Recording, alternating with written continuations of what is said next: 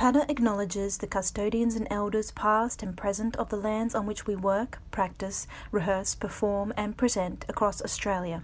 We pay respect to the cultural authority and traditions of the land.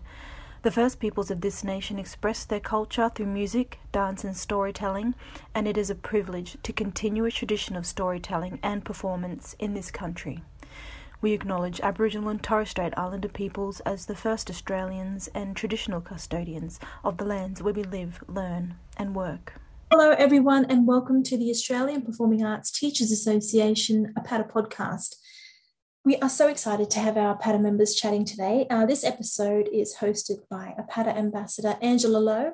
Angela is the managing producer for Camerata, Queensland's chamber orchestra, and Angela is in conversation with Eva Sparta from Sydney Catholic Schools.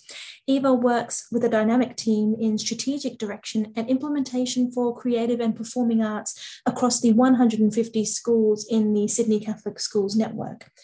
Overcoming the challenges like we all did of 2020 and 2021, Sydney Catholic School was able to enact a number of firsts last year, including the Sydney Catholic Schools Eisteddfod, the rolling out of the ambitious Amadeus music program, and this year is the massive School of Rock Arena Spectacular, featuring 4,000 school student participants, which is going to be huge, along with these incredible educational innovations. Eva herself is a performer in her own right.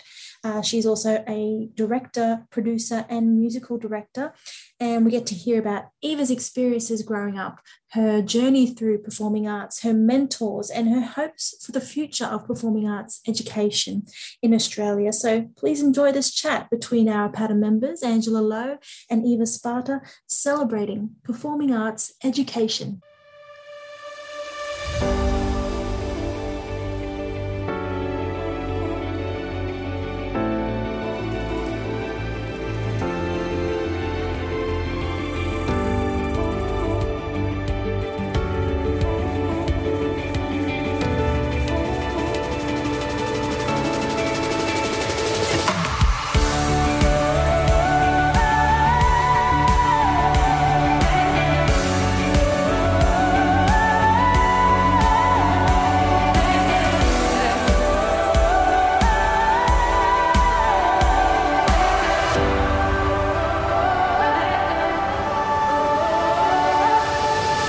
Welcome, Eva. Thanks, Angela, for having me today. Well, we've got so much to cover today. We're so delighted to be able to speak to you about your extensive experience, not only on stage, behind the scenes and in education. But let's just dive right in, I think. And I always love to know when I'm speaking to people who have carved out an amazing career in the performing arts and have seen performing arts education take them to all kinds of interesting places. How did it all start for you? Like, where did you grow up and where did you go to school? So I grew up in Western Sydney. So I grew up in Guildford. It's kind of near Parramatta, and I had a lovely childhood and upbringing, and went to school at St Patrick's Primary School in Guildford, and then went on to Cerdon College at Marylands, where a lot of my performing arts started to develop my skills and my training and my experiences.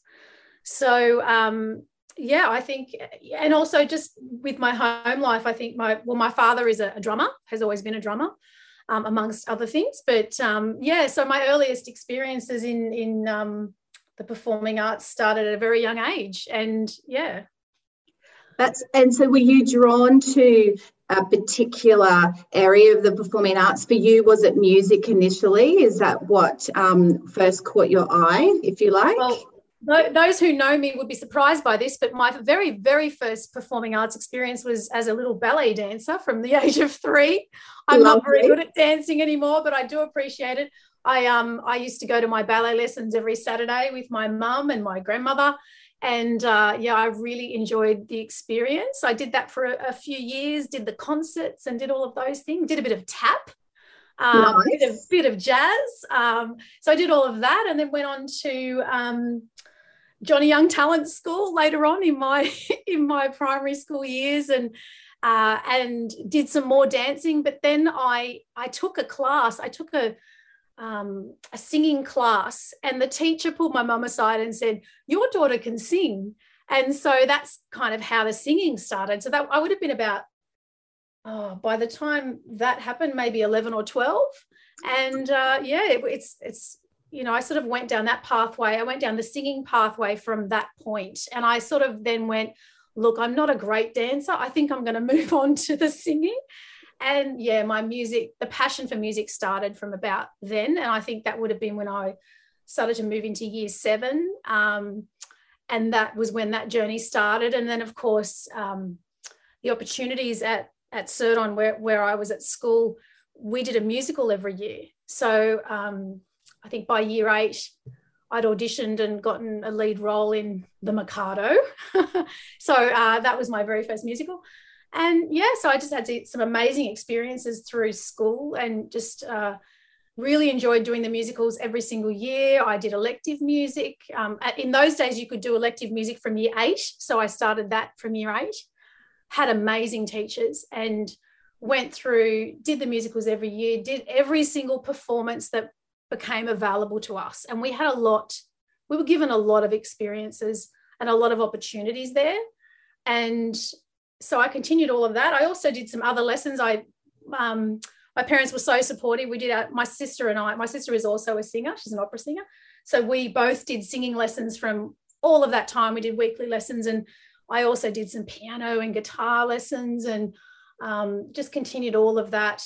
But singing became my main love. So yeah, so I sort of worked on those skills and had some amazing opportunities that were given to me. So that's where the love started, I think, definitely in high school. And I found my passion through my voice. It's amazing, isn't it, that teacher, that very important person who identified that skill and that fire in you, and spoke to your mother about that for the first time and said, this girl can sing. That's what's so wonderful about our teachers in all of our schools, and that they're there and they can identify that in children and just provide them with an amazing future. It's such a wonderful thing. So you, from quite a young age, I assume you've had some access to some great teachers, some great opportunities.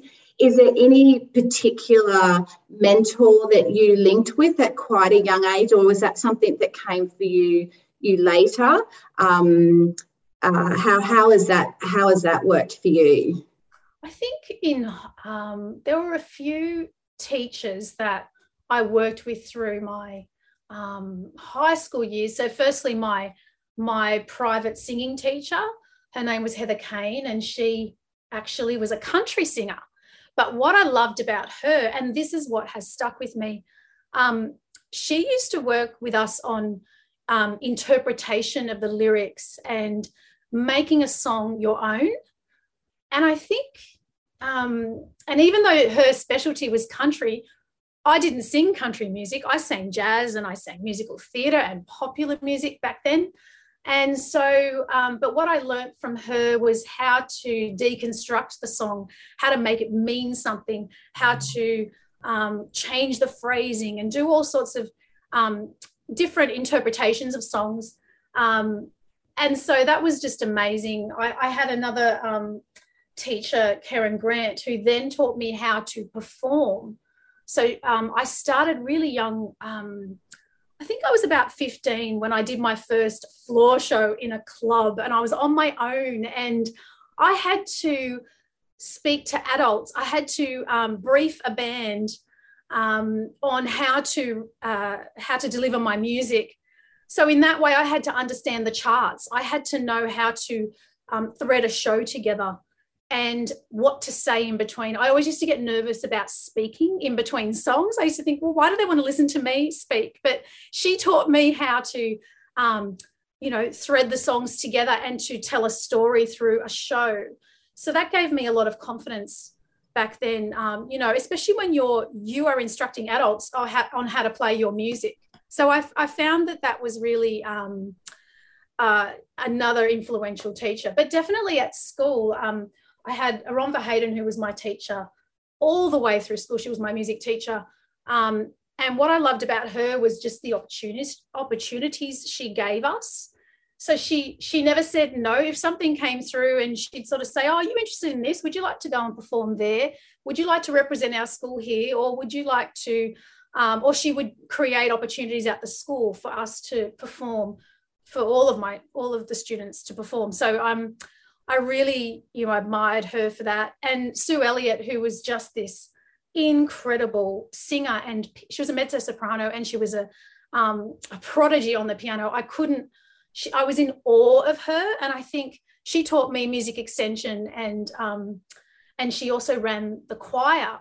So I couldn't believe that she would say, oh, that symphony, that movement from that symphony, and she'd just jump on the piano and just play it and sing the melody line. And I would just watch her and say, wow, you could just play anything. And I just thought she was the most amazing woman in the world. So, so I think back then, just all of those teachers, they just really influenced myself as not just a singer, but as a music teacher and a musician and a performer, just all round. So I've had that kind of diverse range of people who kind of influenced me, but in different ways and for different reasons.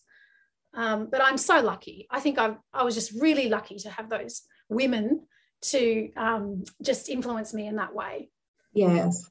I mean, lucky, but obviously you're clearly incredibly talented and not, you've never obviously wanted to put yourself in a certain box. You're a performer, obviously an educator, but also what's really interesting to me, a producer and a director as well.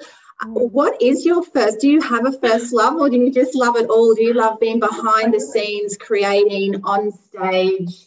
If you had to make a choice, could you possibly? To be honest, I don't know if I could put myself in one box. I think when I sing, I feel that's a very personal, creative experience, and you can't match that with anything. Even when I produce, or if I'm a musical director or I'm directing, and I watch the students up on the stage and they're performing, and it makes me so proud and so happy. And to see the vision come to life, that also makes me happy. But I think the actual singing would be the first love, like my first love. I think that's definitely there. But I feel that love then influences me in the way I direct and the way I guide others to do their best on the stage. So, and that also influences the kind of experiences I create or offer for students. So yeah, I guess you could say that the singing is definitely the first love, but everything else comes a very close second, because it all influences each other. But yeah, I definitely seeing people perform on stage, something that I've had an influence on, is such an amazing experience to just watch the performance come to life. Yeah. But in my personal, with my own singing and my fusion vocal group that I work with, my sister and I are in a partnership with that group, and I work on producing that as well.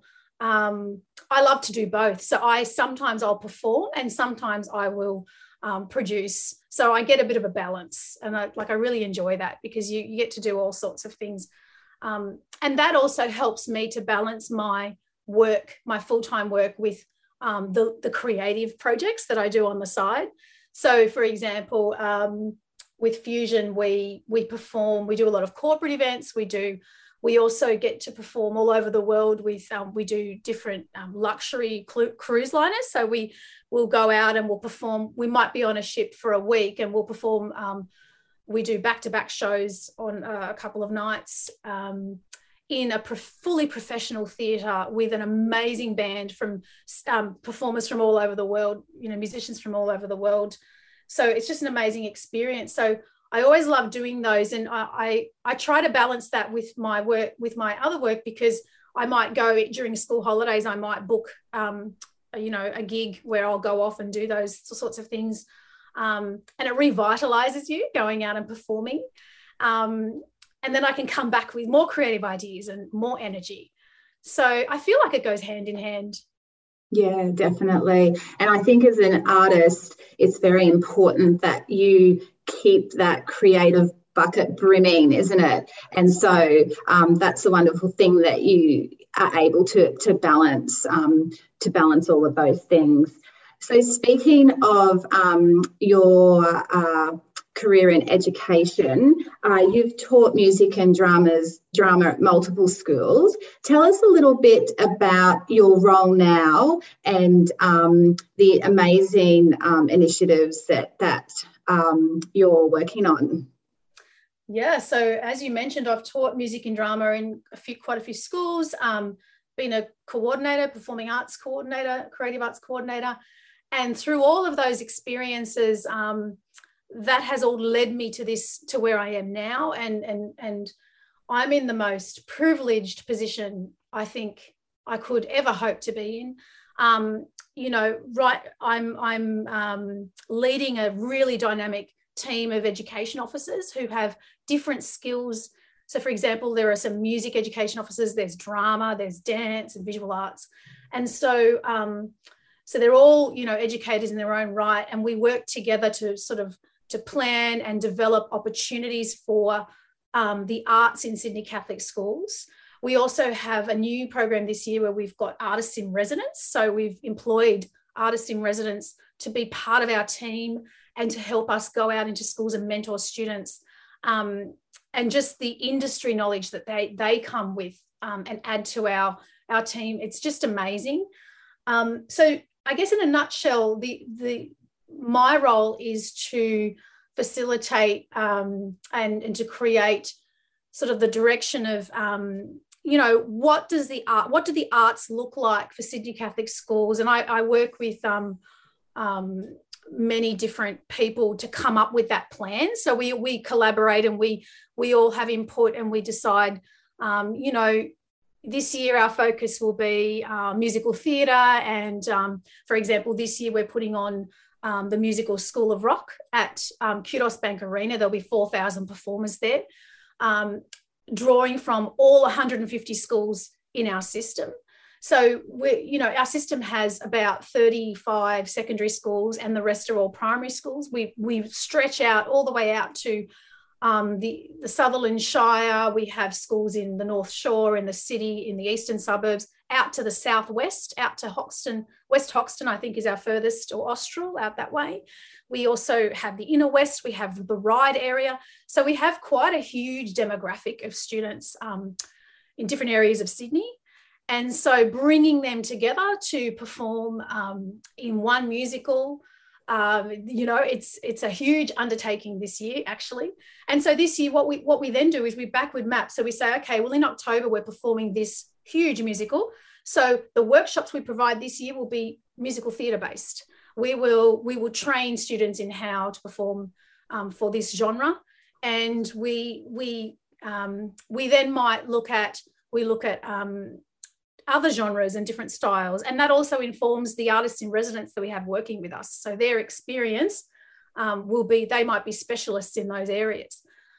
So yeah, I guess that in a nutshell, that's kind of what I do. So we plan in advance. We've got a huge plan for the next few years coming up. And it's just so exciting. I really do feel it's a privilege to have this, because we just think, when I was in school, what is it that I would have wanted? And so that's, it really, nothing's off the table. So we always talk about everyone's ideas, and we consider it, and we think about ways we can incorporate different elements into what we offer.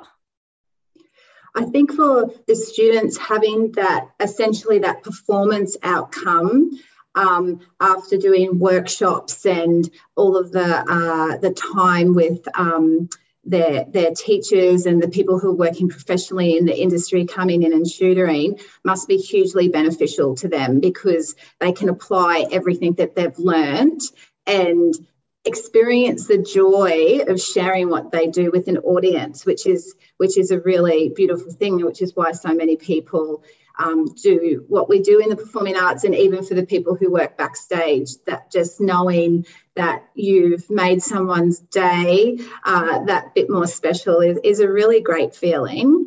I truly believe that that having some kind of creative pursuit in your life, whether you're going to end up working in it or not, or if it's just something you do for enjoyment, is really important. And the benefits of having that as part of a curriculum is really essential. That's obviously something that Sydney Catholic Schools really aspires to, is having those actual curriculum opportunities. Do you see the benefits in other areas of study for students as well, not just directly to do with what they're learning in the performing arts, but how it affects everything about what they're learning? Definitely. I think the skills you learn as a performing artist, they translate to all the other areas of schooling. I mean, you look at, collaboration, you look at the way, just giving students confidence to be able to speak to other people or to be able to express themselves. I mean, you talk about, especially in music, but in all of the arts, actually, that the students receive very explicit feedback from teachers. So, even just, okay, let's just change the way you hold the violin. How do you put your fingers? And the student learns how to take feedback, apply feedback, and try again, and then take feedback and do the cycle. The cycle continues. And because we just do that intrinsically as musicians and as performers and performing artists, and the way we instruct students or work with students, that teaches the student to accept feedback and to apply it, and to try and improve, constantly improve. And that can apply to their other subjects. And it can also give them a bit of confidence to say, oh, I didn't quite get that. Could you explain to me how that works? Or so I think it definitely does apply across the board. I mean, we just introduced the Amadeus program in Sydney Catholic Schools. So that program was launched last year, and we are moving through networks of schools. Our 150 schools fall into different networks. So we're sort of embedding Amadeus through the schools over the next few years. So by 2024, every school will be an Amadeus school. And that is essentially, there are 3 elements to it. So we have every child from year 3 to year 8 will learn an orchestral musical instrument. That's every single child. So they have half an hour a week with an experienced tutor who will come out to them, and they have small group tuition. So they come out and they have their, so maybe 5 violinists together with a violin tutor, and they'll learn their repertoire and their technical skills. And then they come together once a week for about an hour in an ensemble. So they have their ensemble rehearsal every single week. And then what we've also done, and what we are doing, is providing a classroom music teacher for every school. I mean, we already had that for some schools, and we already had that for our secondary schools, but we're definitely committed to making sure every single person teaching music in the classroom is a trained music teacher who provides one curriculum. So, and the curriculum is very, it covers all genres of music, but definitely the classical genres, and the classical genre, and making sure students have a really broad experience of music. And we're so excited about that program, because we feel music should not be a privilege. It should be for everyone. And just as you mentioned earlier, the benefits go across the other subjects too, because once again, that metacognition, all of the things that students, they learn how they learn best. They learn how to take the feedback. They learn how to collaborate with their peers.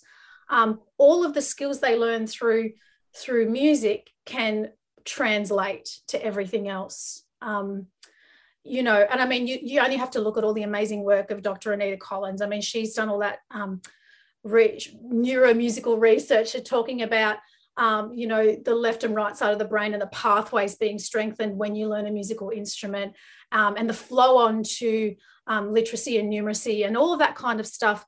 So it's undeniable. And that's why Sydney Catholic Schools has made a huge investment in this program, because we believe in the benefits on the whole child and all of their learning. So I think that's probably like the most exciting thing that's happening. Yes. And I think that access and that equity, creating that environment of that is so important. And I think that it helps keep kids learning, doesn't it? And keep, like, for example, if they're learning an instrument, you want to see them do that all the way through and enjoy it. And if you think, imagine a child picking up a cello in year 3, and then by the time they get to year 8, they've had all these years of mastering the instrument. And whether or not they continue, they might not continue past year 8. They might say, listen, I've done it, but, I want to do something else now. And that's okay. But, imagine the flow on. I often say to the teachers in secondary school, these kids you're going to get in the next few years, they're just going to be totally music literate by the time you get them when they come. Because, the first day of year 7 music is always interesting, because the students all come from all different primary schools, and you draw a treble clef on the board and you say, who knows what this is? And 3 students will put their hand up and the rest will say, not sure, never seen one. And so you've got different abilities or different experiences in front of you. And so imagine having all of those students come in and they've all been learning for so long. We need to change the way we teach, and we need to differentiate even more, I guess, but just really extend those students who are really advanced and really working well with their instruments as well. So, it's very exciting. So there's obviously a lot yet to be achieved with the Amadeus Music Program, and you've got some really great goals that you're heading towards. Just reflecting on where you are with it now, if there's teachers listening today who are thinking, oh my gosh, I would love to start something similar to that, whether it be in music or drama or dance, have there been any learnings that you've had already, like, to get that? It's such a huge undertaking. I wonder, how did it start? How did you pull the tendrils and bring all of that together to even make the first step? Oh, wow. It's a huge project, and it takes a lot of people to work together to make it happen. So there's a wonderful team working on it at the moment who, look, you've got to, in our sense, and we've got 150 schools, it doesn't look exactly the same in every school, because you've got your school community. You have to contextualize it to your school community. So I think, number one, you probably need to have a really good structure in mind and say, in an ideal situation, this is the way it will work. And obviously what we had to do is take in a lot of input from people. So firstly, see what's happening already. Let's celebrate what's already going really well, and how can we build on those things. So you've got different buy-in, and obviously the principals need to be supportive, because this is something that's going to change their school and the way things work. The parents need to have lots of information. They need to know why. Like, why are we doing this? We haven't just had a radical idea. We're doing this for educational purposes, and we talk about that. And the children need to know why as well. And we try to get the children excited about it, and we try and give them a little bit of a say in, let's have a play around with some instruments and see which one you like the best. Or, but definitely having, on this scale, I would say the challenges are just trying to make sure that that it's contextualized for each school community and it works for them. We've got schools who had really established band programs and things like that. So you've got to work with what they've already, the traditions and the experiences that they already have, and build around it and make sure that it's contextualized to them. But I would say anyone wanting to start something in their school like that, I think you need the parent buy-in. I think the parents need to be really supportive of it, and just knowing why you're doing. I think that's really, because once people understand wow, the benefits are undeniable. We should give this a go, and we should try to embed this. It's like when you put on your first school musical and the drama teacher says, we should do a musical. And everybody goes, that, how much work will that be and what will be involved? And then once you've put it on for the first time, the whole community, the whole school gets involved, and the whole community gets involved and gets excited and says, when's the next one? So I think taking a leap of faith and trying to get a few believers on board, get all the people together who really believe in it and have the passion, I think that's going to help with anything, like whether you're putting on your first musical or whether you're doing a music program or a drama production or a dance, putting on a dance festival, or, I think you just need the people who have the drive and who have the passion, but also who can articulate the why and the benefits. It's just such an amazing achievement, and dare I say this word, during COVID. How did you do that? Like you and your team and all the people that you work with must be able to pivot. That's the new word, isn't it, for the last few years? I'm sure people listening are curious to know how you achieved such tremendous things during this time of, really, it hasn't been much fun, has it? That's a nice way of putting it, isn't it? It hasn't been much fun. No. I thought, I can't say what I really think, really. I can't use those words, but it really has been quite disruptive, hasn't it? Sure has. I know that. So Danielle Fuller and Jacinta Adamson, who are leading Amadeus at the moment, I remember having conversations with them once COVID hit and we went into lockdown, and I said to them, what are the tutors going to do? Like, what are you doing? And they said, we went online. So the students did Zoom rehearsals at home and the tutor. So things didn't really stop in that sense, but they couldn't do their ensembles. And just like everybody else, they couldn't do ensembles and that kind of stuff. So, but they made it work for the limitations that happened. So they did a fabulous job. But when we went in the last lockdown, we had just started our first archdiocesan musical. So we were going to put on Fame Junior. We put the word out to our schools, and we got an amazing cast of about 40 super talented students from about 25 schools across the system. And we started our rehearsals at Burwood, and we'd had, I think, 2 rehearsals face to face, and then we went into lockdown for forever. So we ended up just, as you said, pivoting to Zoom rehearsals, which who would have thought, Zoom would become the center of everyone's world. Yes. We had Zoom rehearsals, and bless those students, they just turned up every Monday night on Zoom, and they still committed, even though there was no end in sight as to how long this was going to go for. And we had a boot camp in January when we came back, and they're wearing masks and they're trying to sing with masks, and they're trying to, it was so challenging, but we just ended up making it we filmed it, and we released it on as a filmed version, and that's actually still going at the moment. And I think a lot of teachers had to change the way that they presented because you can't stop the student, you can't stop learning, you can't stop performing, and just trying to change the way you deliver the performance. So yeah, we're just so lucky we were able to film it, and we have released it that way. And even we wanted to do the HSC showcase for our outstanding students from last year. So what we did was we filmed each student, and we produced a filmed version of it. And it's not as exciting to do it that way, because you don't get the buzz in the room, you don't get the standing ovations and the cheering from the audience. But our policy is we don't cancel. We don't want to cancel things. We just want to make sure we can still offer our students as much as possible, but in whatever way we can. So yeah, we didn't want things to stop. We wanted to continue.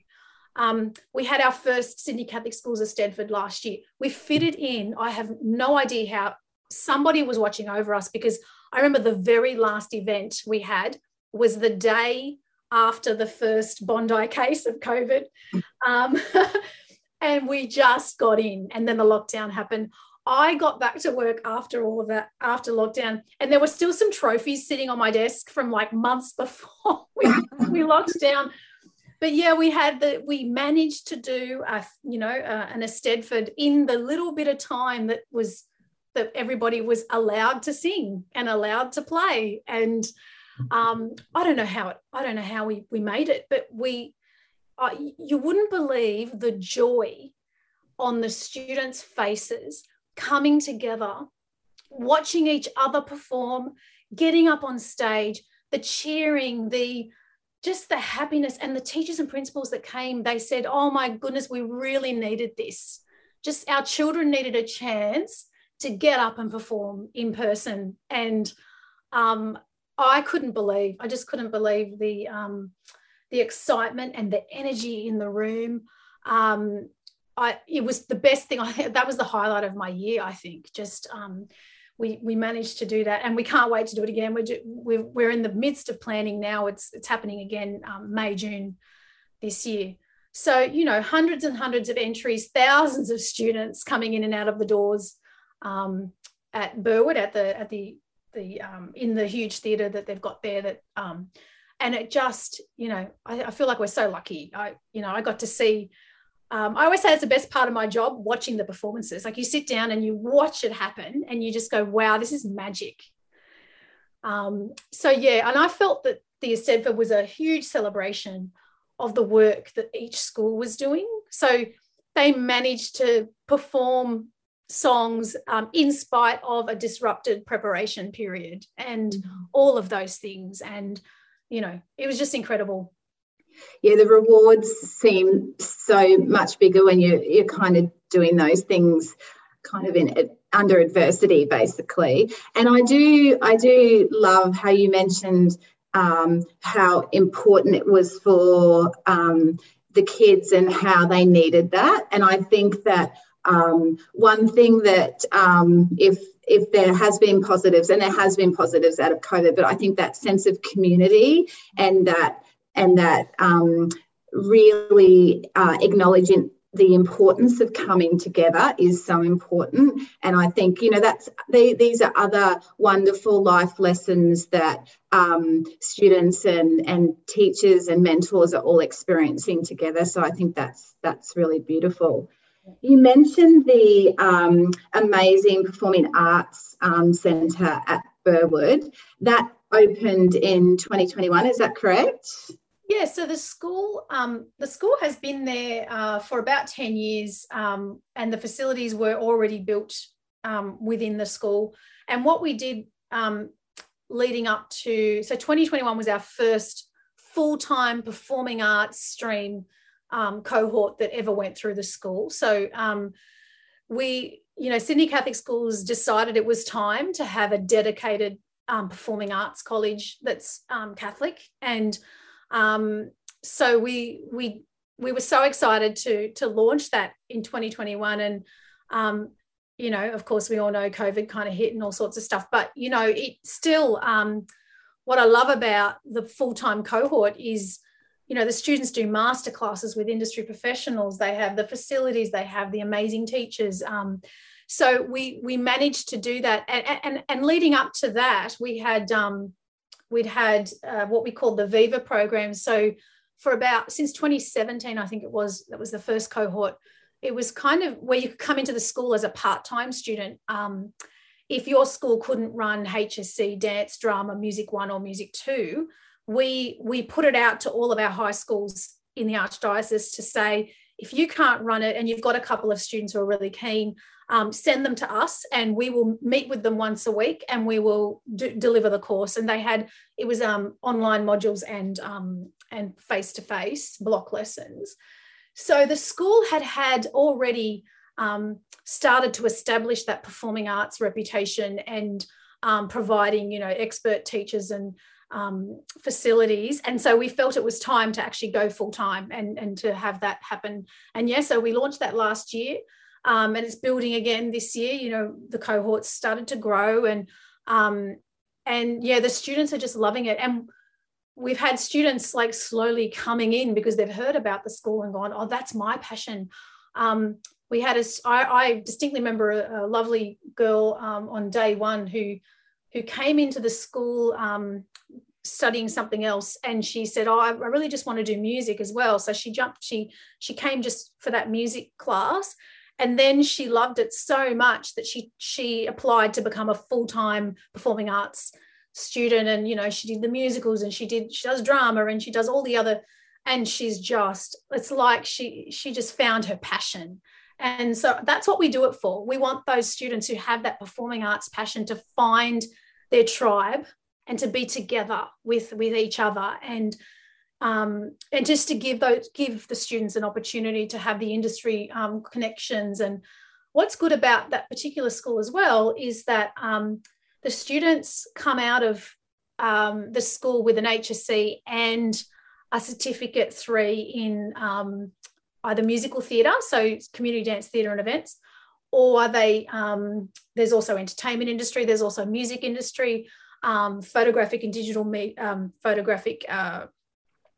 and digital imaging course. There's also we're starting up assistant dance teaching. So the aim of it is that the student gets an HSC with a full performing arts pathway, but also gets a vet certificate as well, so that they come out with extra qualifications and specific training in musical theatre or one of the other areas.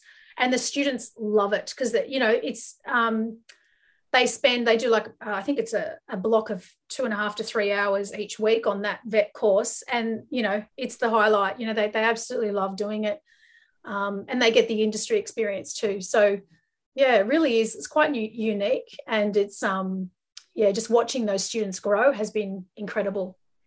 I think the value of that industry experience in primary and secondary school is so valuable too, because often you don't get an opportunity, I suppose, to interact at that level until perhaps at tertiary study. So I see these amazing students being so prepared for their next step in their journey, whether they go on to be a performer or behind the scenes, or even go on to other occupations altogether. It's such a great preparation, I think, for their young adult life and beyond. I think it's really, really special. And again, I think those long-term friendships that they form are integral to everything. So I think it's a really amazing model and just a great opportunity. And I really hope that this opportunity extends and the value in the program is really spoken about education across the whole, in private schools, in state schools across the board.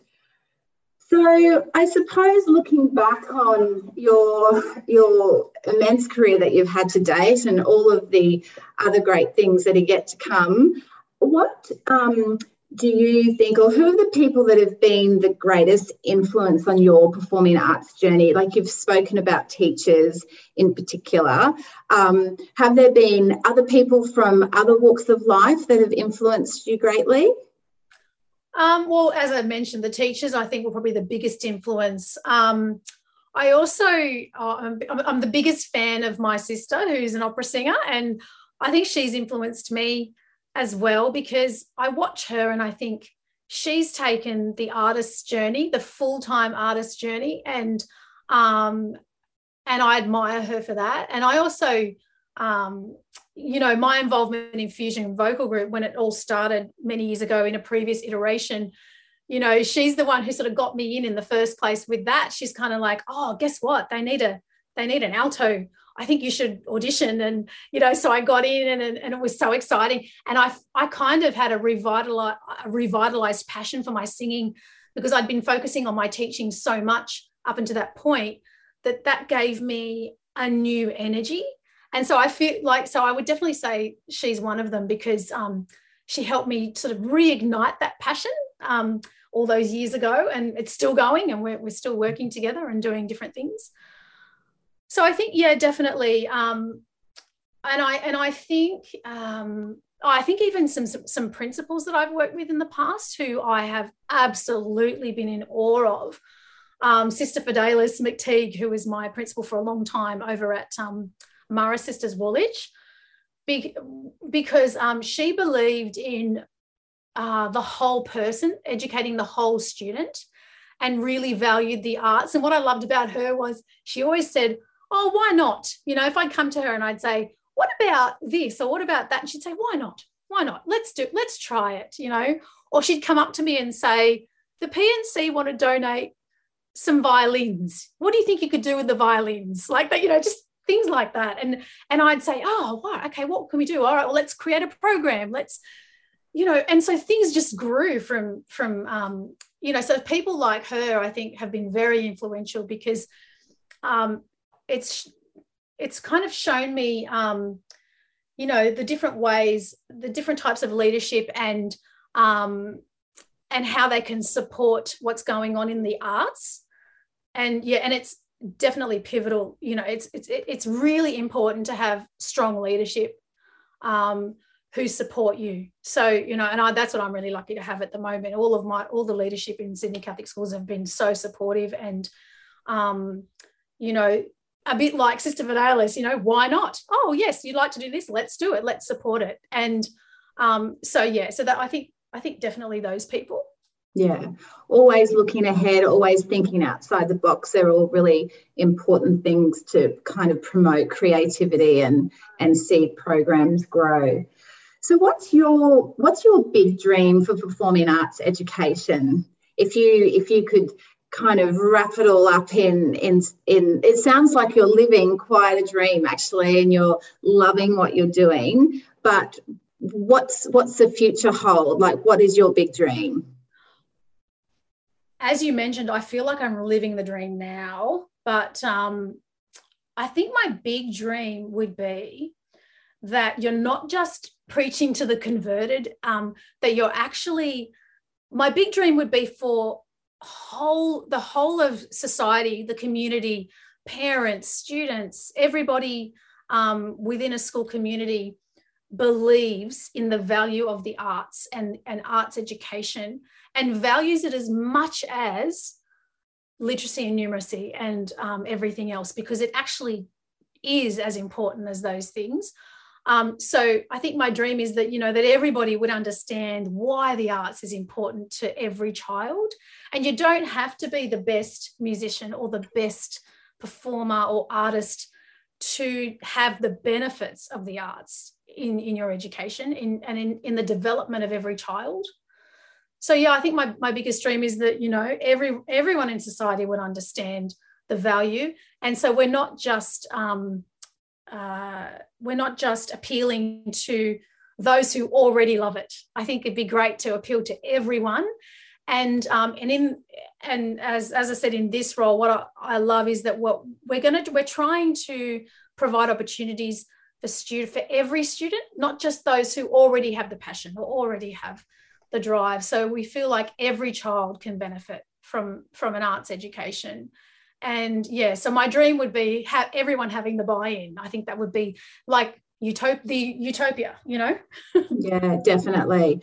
I think I really look forward to the day where there's more data and more studies on things like how the creative pursuits, how the arts affects things like health and well-being in communities. I think there's no denying that it's there, but yeah, it's a really interesting space to investigate and look at in the future as well. Well, I mean, there's a lot of anecdotal evidence. I mean, I've even speaking with some principals just in passing who've had specific programs running in their schools.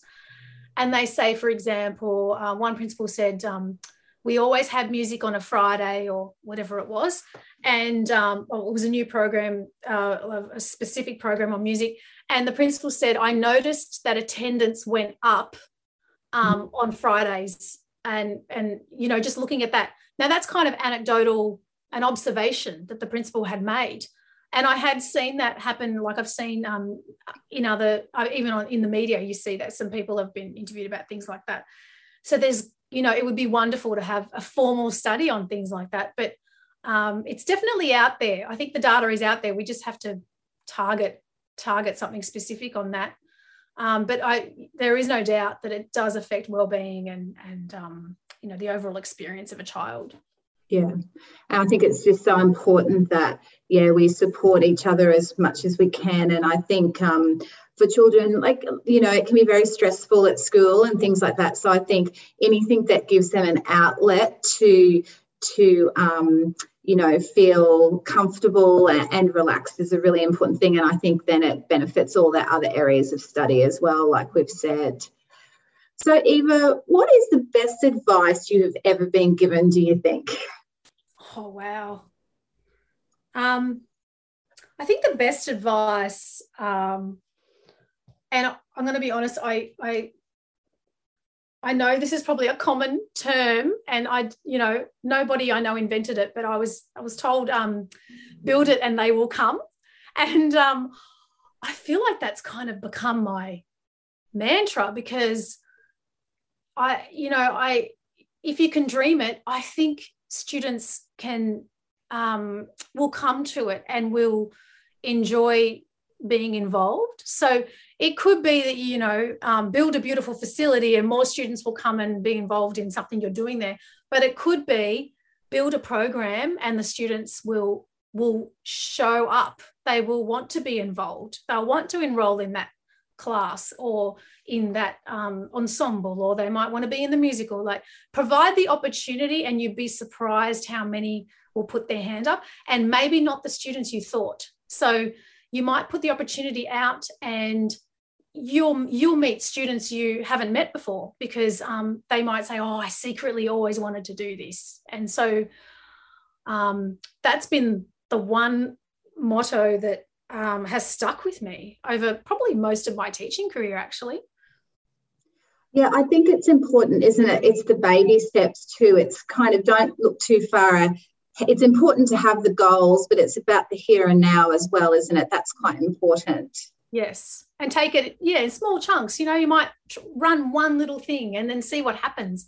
Then you'll get you'll build a little community, and then you can offer something else and something else. And one teacher can make a difference. It's not, you don't need a huge team of people. You could start one thing and then build off it. Eva, it's been so great chatting to you today and hearing your insights. It's obviously a very big 2021 for you, 2022. And what's looking ahead for 23 and 24, building on the existing programs? Definitely building on the existing programs and working towards other types of performances. So obviously we'll continue the Eisteddfod. This year's the second year. We'll have another one next year. And what we like to do is, look back on what we've done and say, how can we make this better? Can we refine this? We don't want to do too many new things all at once, but what we want to do is refine what we have and then look to other opportunities. So, for example, we will be looking at network performances, so groups of schools. So maybe not, so this year we're doing the massive one with the 4,000 performers, but maybe next year we'll do smaller performances. And students benefit differently from different types of experiences. So so looking forward to changing it up a little bit next year and building on what we have. So that's amazing. Well, I look forward to speaking to you in 2026 when it's not 4,000, but it's like 80. And I'm sure you'll all be just doing amazing things. And I'm so grateful to have spoken to you today and had your insights. And they are some very lucky students, and to have you and all the industry professionals and your amazing teachers and leadership team. I think it's a great program, and I really hope that it continues to grow and that we can all learn from it and hopefully apply some of your amazing discoveries in our own settings as well. Well, thank you so much for having me today. It's been so wonderful to talk to you, and I look forward to speaking to you again. Hopefully there'll be even more things to discuss. And no more COVID. That would be great too. Oh, that word's banned. That word's we're not using it anymore. Thanks again, Eva. It was great talking to you. Thank you.